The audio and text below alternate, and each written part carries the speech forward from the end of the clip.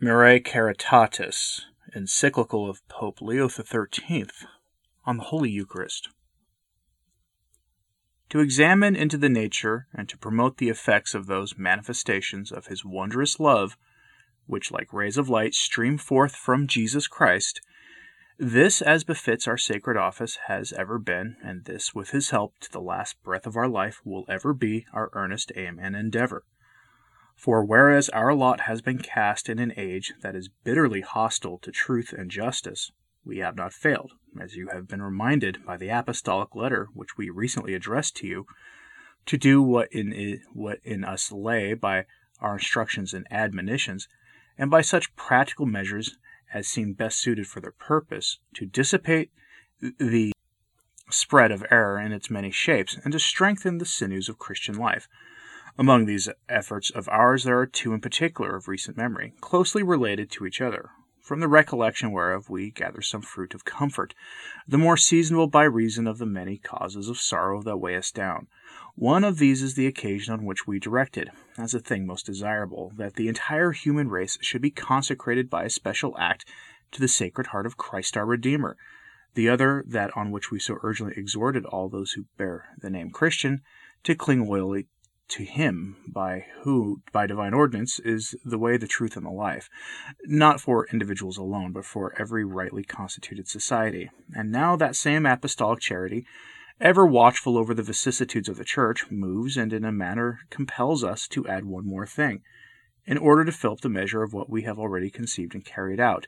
This is to commend all Christians more earnestly than heretofore.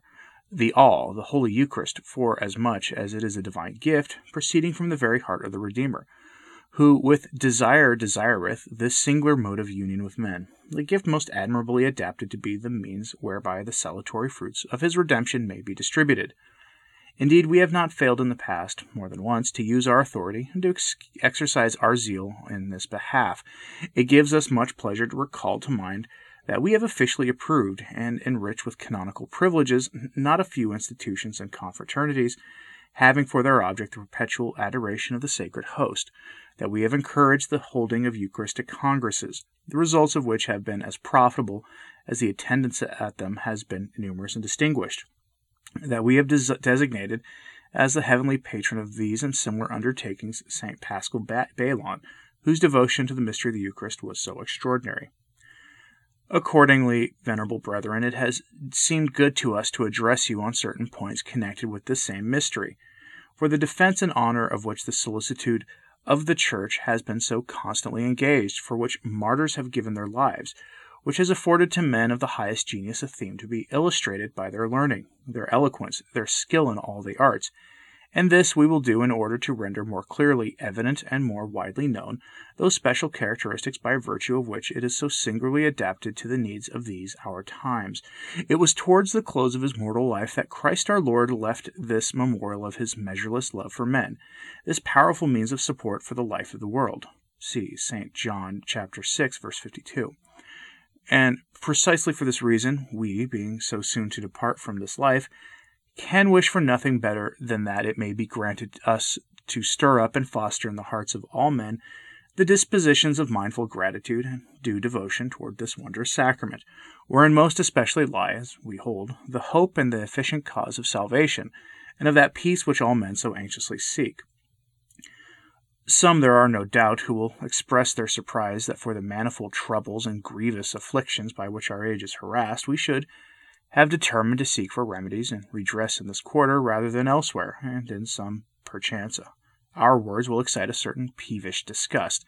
But this is only the natural result of pride, for when this vice has taken possession of the heart, it is inevitable that Christian faith, which demands a most willing docility, should languish, and that a murky darkness in regard of divine truth should close in upon the mind, so that in the case of many these words should be made good. Whatever things they know not, they blaspheme. See St. Jude, chapter 10. We, however, so far from being hereby turned aside from the design which we have taken in hand, are on the contrary determined all the more zealously and diligently to hold up the light of the guidance of the well-disposed, and with the help of the united prayer of the faithful, earnestly to implore forgiveness for those who speak evil of holy things. The source of life. To know with an entire faith what is the excellence of the most holy Eucharist is in truth to know what the work is which, in the might of his mercy, God, made man, carried out on behalf of the human race. For as a right faith teaches us to acknowledge and to worship Christ as the sovereign cause of our salvation, since he, by his wisdom, his laws, his ordinances, his example, and by the shedding of his blood, made all things new, so the same faith likewise teaches us to acknowledge him, and to worship him, as really present in the Eucharist, as verily abiding through all the time in the midst of men, in order that as their Master, their good shepherd, their most acceptable advocate with the Father, he may impart to them of his own inexhaustible abundance the benefits of that redemption which he has accomplished. Now, if anyone will seriously consider the benefits which flow from the Eucharist, he will understand that conspicuous and chief among them all is that in which the rest, without exception, are included. In a word, it is for men the source of that life which best deserves the name.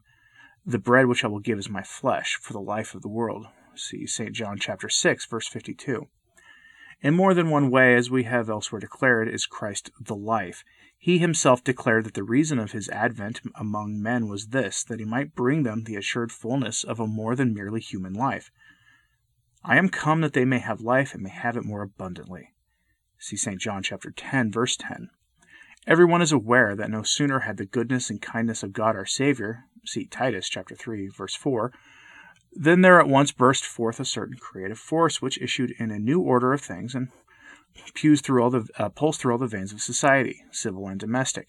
Hence arose new relations between man and man, new rights and new duties, public and private. Henceforth a new direction was given to government, to education, to the arts, and most important of all, man's thoughts and energies were turned toward religious truth and the pursuit of holiness.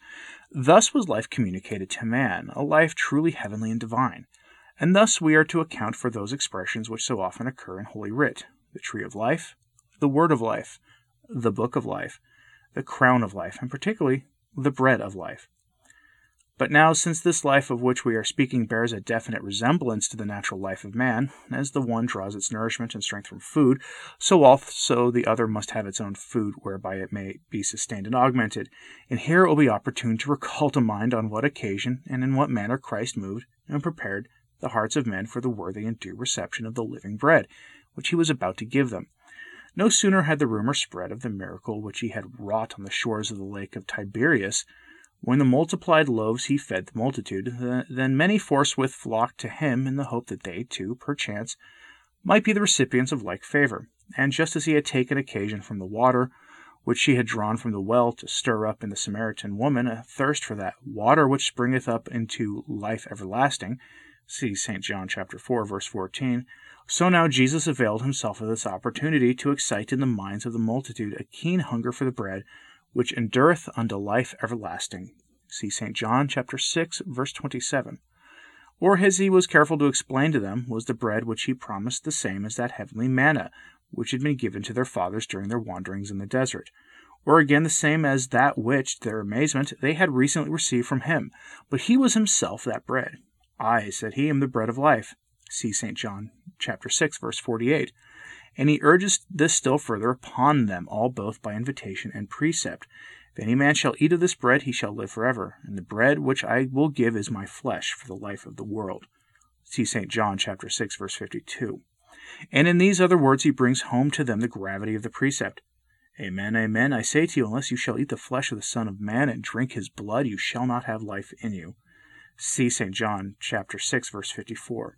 Away then with that widespread but most mischievous error of those who give it as their opinion that the reception of the Eucharist is in a manner reserved for those narrow-minded persons, as they are deemed, who rid themselves of the cares of the world, in order to find rest in some kind of professedly religious life. For this gift, than which nothing can be more excellent or more conducive to salvation, is offered to all those, whatever their office or dignity may be, who wish, as every one ought to wish, to foster in themselves that life of divine grace, whose goal is the attainment of the life of blessedness with God. Indeed, it is greatly to be desired that those men who would rightly esteem and would make due provision for life everlasting, whose industry or talents or rank have put it in their power to shape the course of human events, but alas, we see, with sorrow, that such men too often proudly flatter themselves that they have conferred upon this world as it were, a fresh lease of life and prosperity, inasmuch as by their own energetic action they are urging it on the race for wealth to a struggle for the possession of commodities which minister to the love of comfort and display. And yet, whithersoever we turn, we see that human society, if it be estranged from God, instead of enjoying that peace in its possessions for which it had sought, is shaken and tossed like one who is in the agony and heat of fever. For while it anxiously strives for prosperity, and trusts to it alone, it is pursuing an object that ever escapes it, clinging to one that ever eludes the grasp. For as men and states alike necessarily have their being from God, so they can do nothing good except in God through Jesus Christ, through whom every best and choicest gift has ever proceeded and proceeds. But the source and chief of all these gifts is the venerable Eucharist, which not only nourishes and sustains life, that the desire whereof demands our most strenuous efforts, but also enhances beyond measure that dignity of man of which these days we hear so much. For what can be more honorable or more worthy object of desire than to be made, as far as possible, sharers and partakers in the divine nature?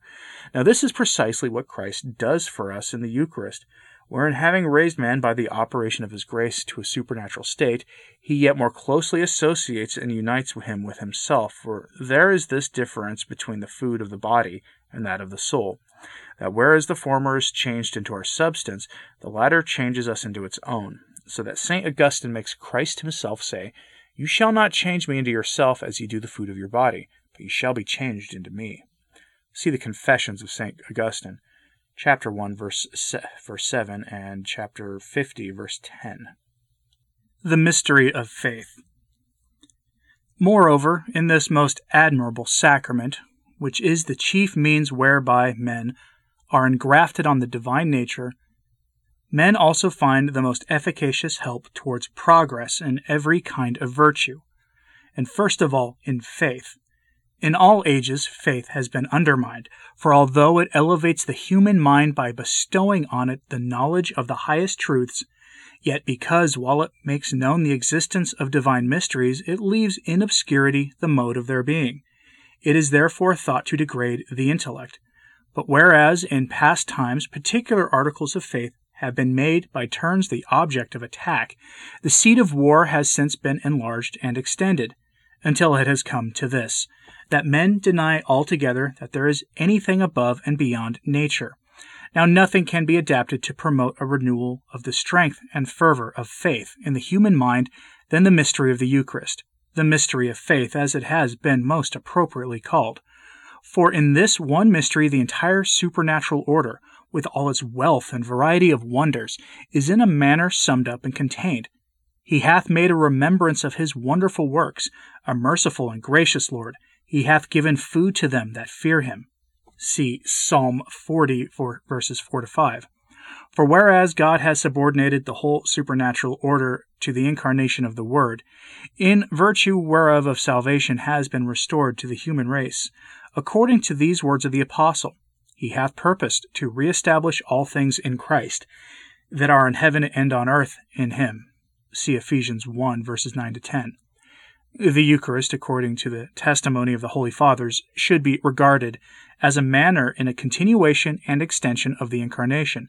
For in and by it the substance of the incarnate Word is united with individual men, and the supreme sacrifice offered on Calvary is in a wondrous manner renewed, as was signified beforehand by Malachi in the words, "In every place there is sacrifice, and there is offered to my name a pure oblation."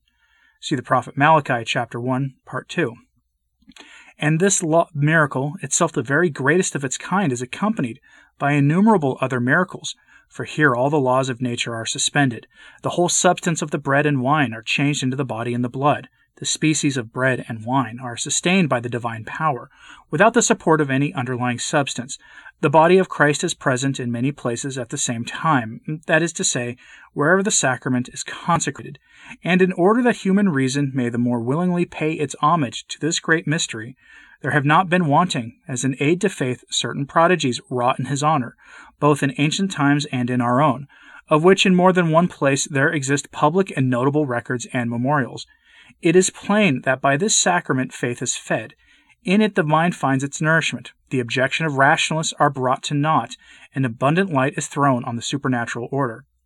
But that decay of faith in divine things of which we have spoken is the effect not only of pride, but also of moral corruption. For it is true that a strict morality improves the quickness of man's intellectual powers, and if, on the other hand, as the maxims of pagan philosophy and the admonitions of divine wisdom combine to teach us, the keenness of the mind is blunted by bodily pleasures, how much more in the region of revealed truths do these same pleasures obscure the light of faith, or even, by the just judgment of God, entirely extinguish it?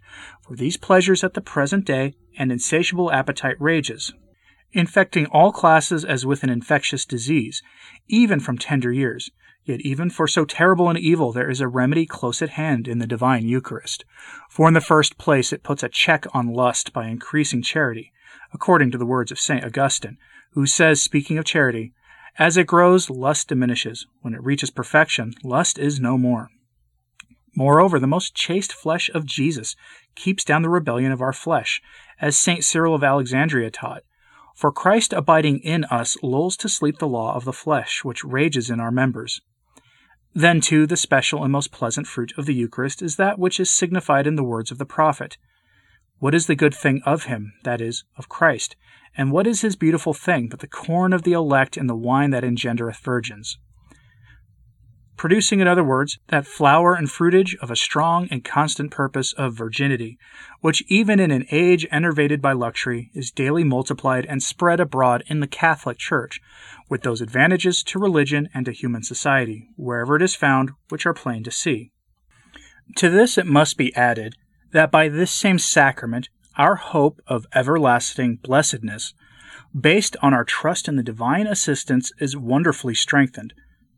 For the edge of that longing for happiness, which is so deeply rooted in the hearts of all men from their birth, is whetted even more and more by the experience of the deceitfulness of earthly goods, by the unjust violence of wicked men, and by all those other afflictions to which mind and body are subject.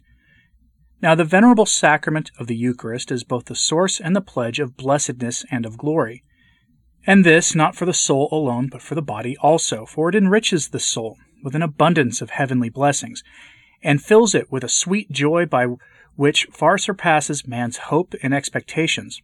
It sustains him in adversity, strengthens him in the spiritual combat, preserves him for life everlasting, and as a special provision for the journey accompanies him thither.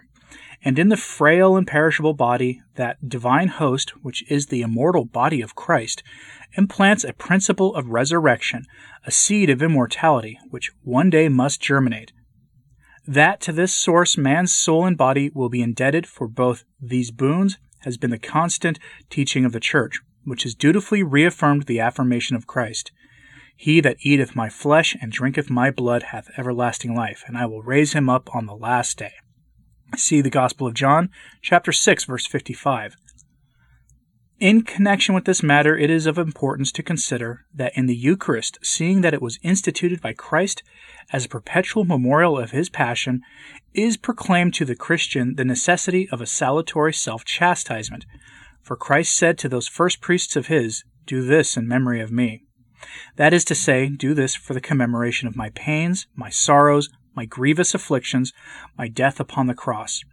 Wherefore, this sacrament is at the same time a sacrifice, seasonable throughout the entire period of our penance, and it is likewise a standing exhortation to all manner of toil, and a solemn and severe rebuke to those carnal pleasures which some are not ashamed so highly to praise and extol. As often as ye shall eat this bread and drink this chalice, ye shall announce the death of the Lord until he comes. See 1 Corinthians chapter 11, verse 26. The bond of charity. Furthermore, if anyone will diligently examine into the causes of the evils of our day, he will find that they arise from this, that as charity towards God has grown cold, the mutual charity of men among themselves has likewise cooled. Men have forgotten that they are children of God and brethren in Jesus Christ. They care for nothing except their own individual interests. The interests and the rights of others they not only make light of, but often attack and invade. Hence frequent disturbances and strife between class and class, arrogance, oppression, fraud on the part of the more powerful, misery, envy, and turbulence among the poor. These are evils for which it is in vain to seek a remedy in legislation, in threats of penalties to be incurred, or in any other device of mere human prudence. Our chief care and endeavor ought to be, according to the admonitions which we have more than once again given at considerable length, to secure the union of classes and a mutual interchange of dutiful services, a union which, having its origin in God, shall issue in deeds that reflect the true spirit of Jesus Christ and genuine charity. This charity Christ brought into the world. With it he would have all hearts on fire, for it alone is capable of affording to soul and body alike, even in this life, a foretaste of blessedness, since it restrains man's inordinate self-love and puts a check on avarice, which is the root of all evil. See 1 Timothy chapter 6, verse 10. And whereas it is right to uphold all the claims of justice as between the various classes of society, nevertheless it is only with the efficacious aid of charity, which tempers justice, that the equality which St. Paul commended, see 2 Corinthians chapter 8, verse 14, and which is salutary for human society, can be established and maintained. This then is what Christ intended when he instituted the venerable sacrament, namely by awakening charity towards God to promote mutual charity among men. For the latter, as is plain, is by its very nature rooted in the former, and springs from it by a kind of spontaneous growth. Nor is it possible that there should be any lack of charity among men, or rather it must needs be enkindled and flourished if men would but ponder well the charity which Christ has shown in the sacrament, for in it he has not only given a splendid manifestation of power and wisdom, but has in a manner poured out the riches of his divine love towards men. Having before our eyes this noble example set us by Christ, who bestows on us all that he has assuredly, we ought to love and help one another to the utmost, being daily more closely united by the strong bond of brotherhood. Add to this that the outward and visible elements of the sacrament supply a singularly appropriate stimulus to union. On this topic, St. Cyprian writes, "In a word, the Lord's sacrifice symbolizes the oneness of heart, guaranteed by a persevering and inviolable charity, which should prevail among Christians. For when our Lord calls his body bread, a substance which is kneaded together out of many grains, he indicates that we, his people, whom he sustains, are bound together in close union, and when he speaks of his blood as wine, in which the juice pressed from many clusters of grapes is mingled in one fluid, he likewise indicates that we, his flock, are by the commingling of a multitude of persons made one." In like manner, the angelic doctor, adopting the sentiments of St. Augustine, writes, "Our Lord has bequeathed to us his body and blood under the form of substances in which a multitude of things have been reduced to unity. For one of them, namely bread, consisting as it does of many grains, is yet one, and the other, that is to say, wine, has its unity of being from the confluent juice of many grapes. And therefore St. Augustine elsewhere says, O sacrament of mercy, O sign of unity, O bond of charity. All of which is confirmed by the declaration of the Council of Trent that Christ left the Eucharist in his church as a symbol of that unity and charity whereby he would have all Christians mutually joined and united, a symbol of that one body of which he is himself the head, and to which he would have us as members attached by the closest bonds of faith, hope, and charity.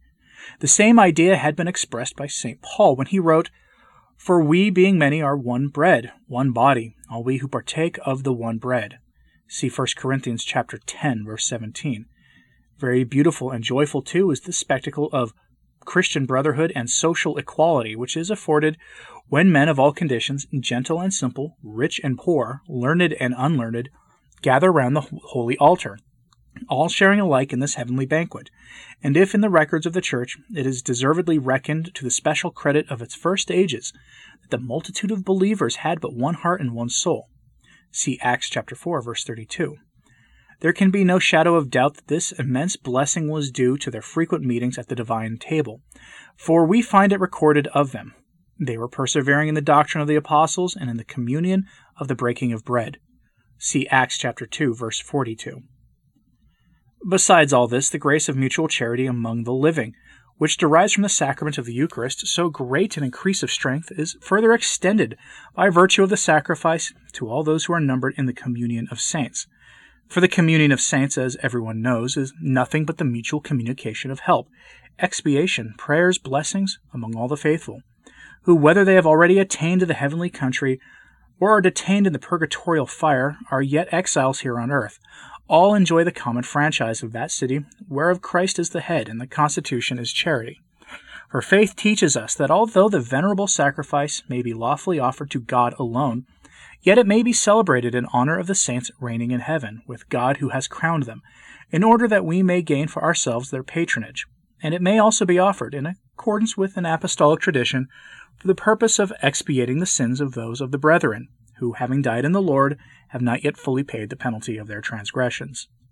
That genuine charity, therefore, which knows how to do and to suffer all things for the salvation and the benefit of all, leaps forth with all the heat and energy of a flame from that most holy Eucharist in which Christ himself is present and lives, and which he indulges to the utmost. His love towards us, and under the impulse of that divine love, ceaselessly renews his sacrifice. And thus it is not difficult to see whence the arduous labors of apostolic men, and whence those innumerable designs of every kind for the welfare of the human race, which have been set on foot among Catholics, derive their origin, their strength, their permanence, and their success. These few words on a subject so vast will, we doubt not, provide most helpful to the Christian flock, if you in your zeal, venerable brethren, will cause them to be expounded and enforced as time and occasion may serve. But indeed a sacrament so great and so rich in all manner of blessings can never be extolled as it deserves by human eloquence, nor adequately venerated by the worship of man.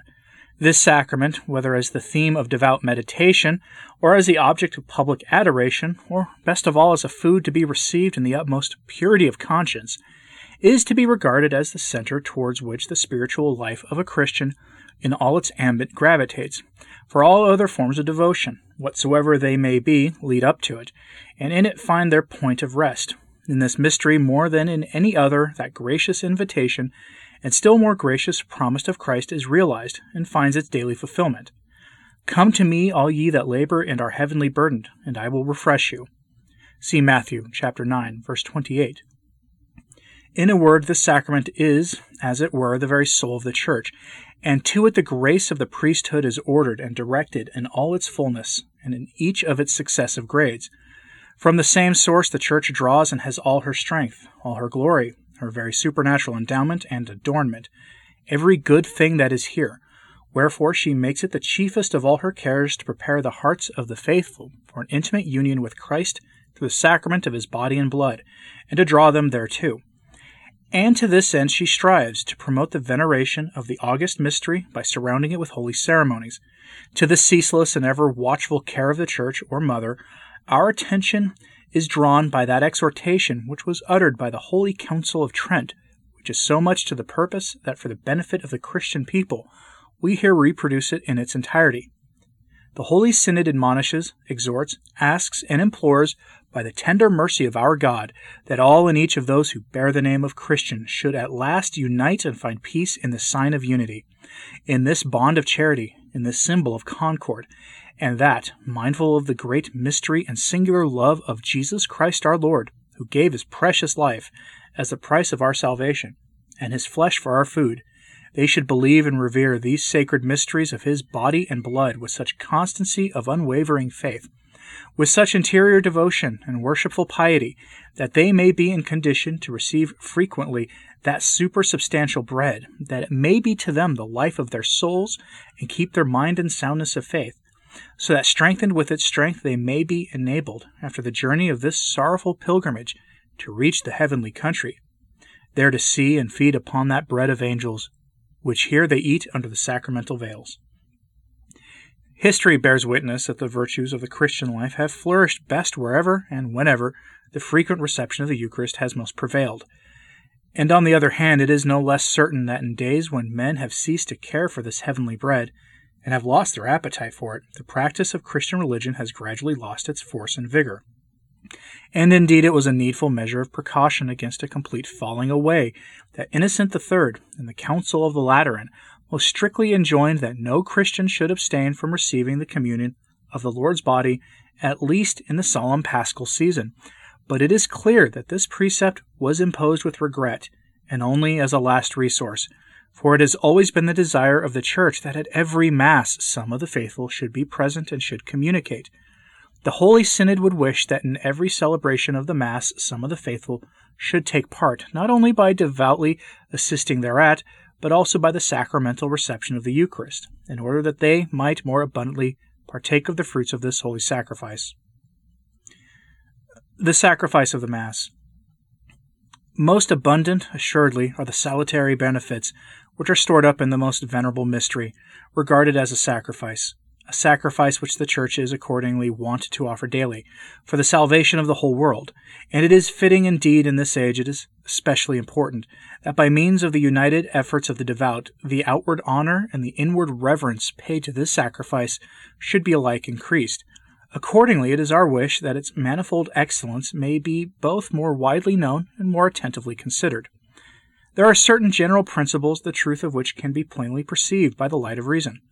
For instance, that the dominion of God our Creator and Preserver over all men, whether in their private or in their public life, is supreme and absolute, that our whole being and all that we possess, whether individually or as members of society, comes from the divine bounty, that we on our part are bound to show to God, as our Lord, the highest reverence, and He is our greatest benefactor, the deepest gratitude. But how many are there at the present day acknowledge and discharge these duties with full and exact observance?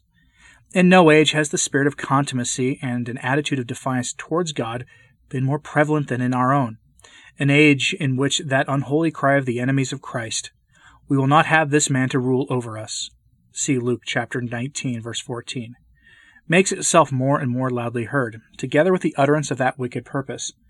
"Let us make a way with him," see Jeremiah chapter 11, verse part 2. Nor is there any motive by which many are hurried on with more passionate fury than the desire utterly to banish God not only from the civil government, but from every form of human society. And although men do not everywhere proceed to this extremity of criminal madness, it is a lamentable thing that so many are sunk in oblivion of the divine majesty and of His favors, and in particular of the salvation wrought for us by Christ. Now a remedy must be found for this wickedness on the one hand, and this sloth on the other, in a general increase among the faithful of fervent devotion towards the Eucharistic sacrifice, than which nothing can give greater honor, nothing be more pleasing to God, for it is a divine victim which is here immolated, and accordingly through the victim we offer to the most blessed Trinity all that honor which the infinite dignity of the Godhead demands. Infinite in value and infinitely acceptable is the gift which we present to the Father in His only begotten Son, so that for His benefits to us we not only signify our gratitude, but actually make an adequate return. Moreover, there is another twofold fruit which we may and must derive from this great sacrifice. The heart is saddened when it considers what a flood of wickedness, the result, as we have said, of forgetfulness and a contempt of the divine majesty, has inundated the world. It is not too much to say that a great part of the human race seems to be calling down upon itself the anger of heaven, though indeed the crop of evils which has grown up here on earth is already ripening to a just judgment. Here then is a motive whereby the faithful may be stirred to a devout and earnest endeavor to appease God, the avenger of sin, and to win from Him the help which is so needful in these calamitous times. And they should see that such blessings are to be sought principally by means of the sacrifice, for it is only in the virtue of the death which Christ suffered that men can satisfy, and that most abundantly, the demands of God's justice, and can obtain the plenteous gifts of His clemency. And Christ has willed that the whole virtue of His death, alike for expiation and impetration, should abide in the Eucharist, which is no mere empty commemoration thereof, but a true and wonderful, though bloodless and mystical renewal of it. To conclude, we gladly acknowledge that it has been a cause of no small joy to us that during these last years a renewal of love and devotion towards the sacrament of the Eucharist has, as it seems, begun to show itself in the hearts of the faithful, a fact which encourages us to hope for better times and a more favorable state of affairs. Many and varied, as we said at the commencement, are the expedients which an inventive piety has devised, and worthy of special mention are the confraternities instituted either with the object of carrying out the Eucharistic ritual with greater splendor, or for the perpetual adoration of the venerable sacrament by day and night, or for the purpose of making reparation for the blasphemies and insults of which it is the object. But neither we nor you, venerable brethren, can allow ourselves to rest satisfied with what has hitherto been done, for there remain many things which must be further developed or begun anew, to the end that this most divine of gifts, this greatest of mysteries, may be better understood, and more worthily honored and revered, even by those who have already take their part in the religious services of the Church. Wherefore, works of this kind which have been already set on foot must be ever more zealously promoted. Old undertakings must be revived wherever perchance they may have fallen into decay. For instance, confraternities of the Holy Eucharist, intercessory prayers before the Blessed Sacrament, exposed for the veneration of the faithful, solemn processions, devout visits to God's tabernacle, and other holy and salutary practices of some kind. Nothing must be omitted which a prudent piety may suggest as suitable. But the chief aim of our efforts must be that the frequent reception of the Eucharist may be everywhere revived among Catholic peoples, for this is the lesson which is taught us by the example, already referred to, of the primitive Church, by the decrees of councils, by the authority of the Fathers, and of the holy men and alleges. For the soul, like the body, needs frequent nourishment, and the Holy Eucharist provides that food which is best adapted to the support of its life. Accordingly, all hostile prejudices, those vain fears to which so many yield, and their specious excuses from abstaining from the Eucharist must be resolutely put aside, for there is question here of the gift than which none other can be more serviceable to the faithful people, either for the redeeming of time from the tyranny of anxious cares concerning perishable things, or for the renewal of the Christian spirit and perseverance therein. To this end, the exhortations and example of all those who occupy a prominent position will powerfully contribute, but most especially the resourceful and diligent zeal of the clergy. For priests to whom Christ our Redeemer entrusted the office of consecrating and dispensing the mystery of his body and blood can assuredly make no better return for the honor which has been conferred upon them than by promoting with all their might the glory of his Eucharist, and by inviting and drawing the hearts of men to the health-giving springs of this great sacrament and sacrifice, seconding hereby the longings of his most sacred heart.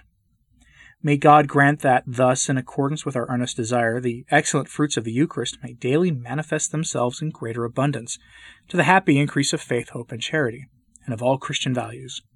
And may this turn to the recovery and advantage of the whole body politic, and may the wisdom of God's most provident charity, who instituted this mystery for all time, for the life of the world, shine forth with an ever brighter sight. Encouraged by such hopes as these, venerable brethren, we, as a presage of the divine liberality and as a pledge of our own charity, most lovingly bestow on each of you, and on the clergy and flock committed to the care of each, our apostolic benediction. Given at Rome, at St. Peter's on the 28th of May, being the vigil of the solemnity of Corpus Christi, in the year 1902, of our pontificate, the 5th and 20th year. Pope Leo XIII,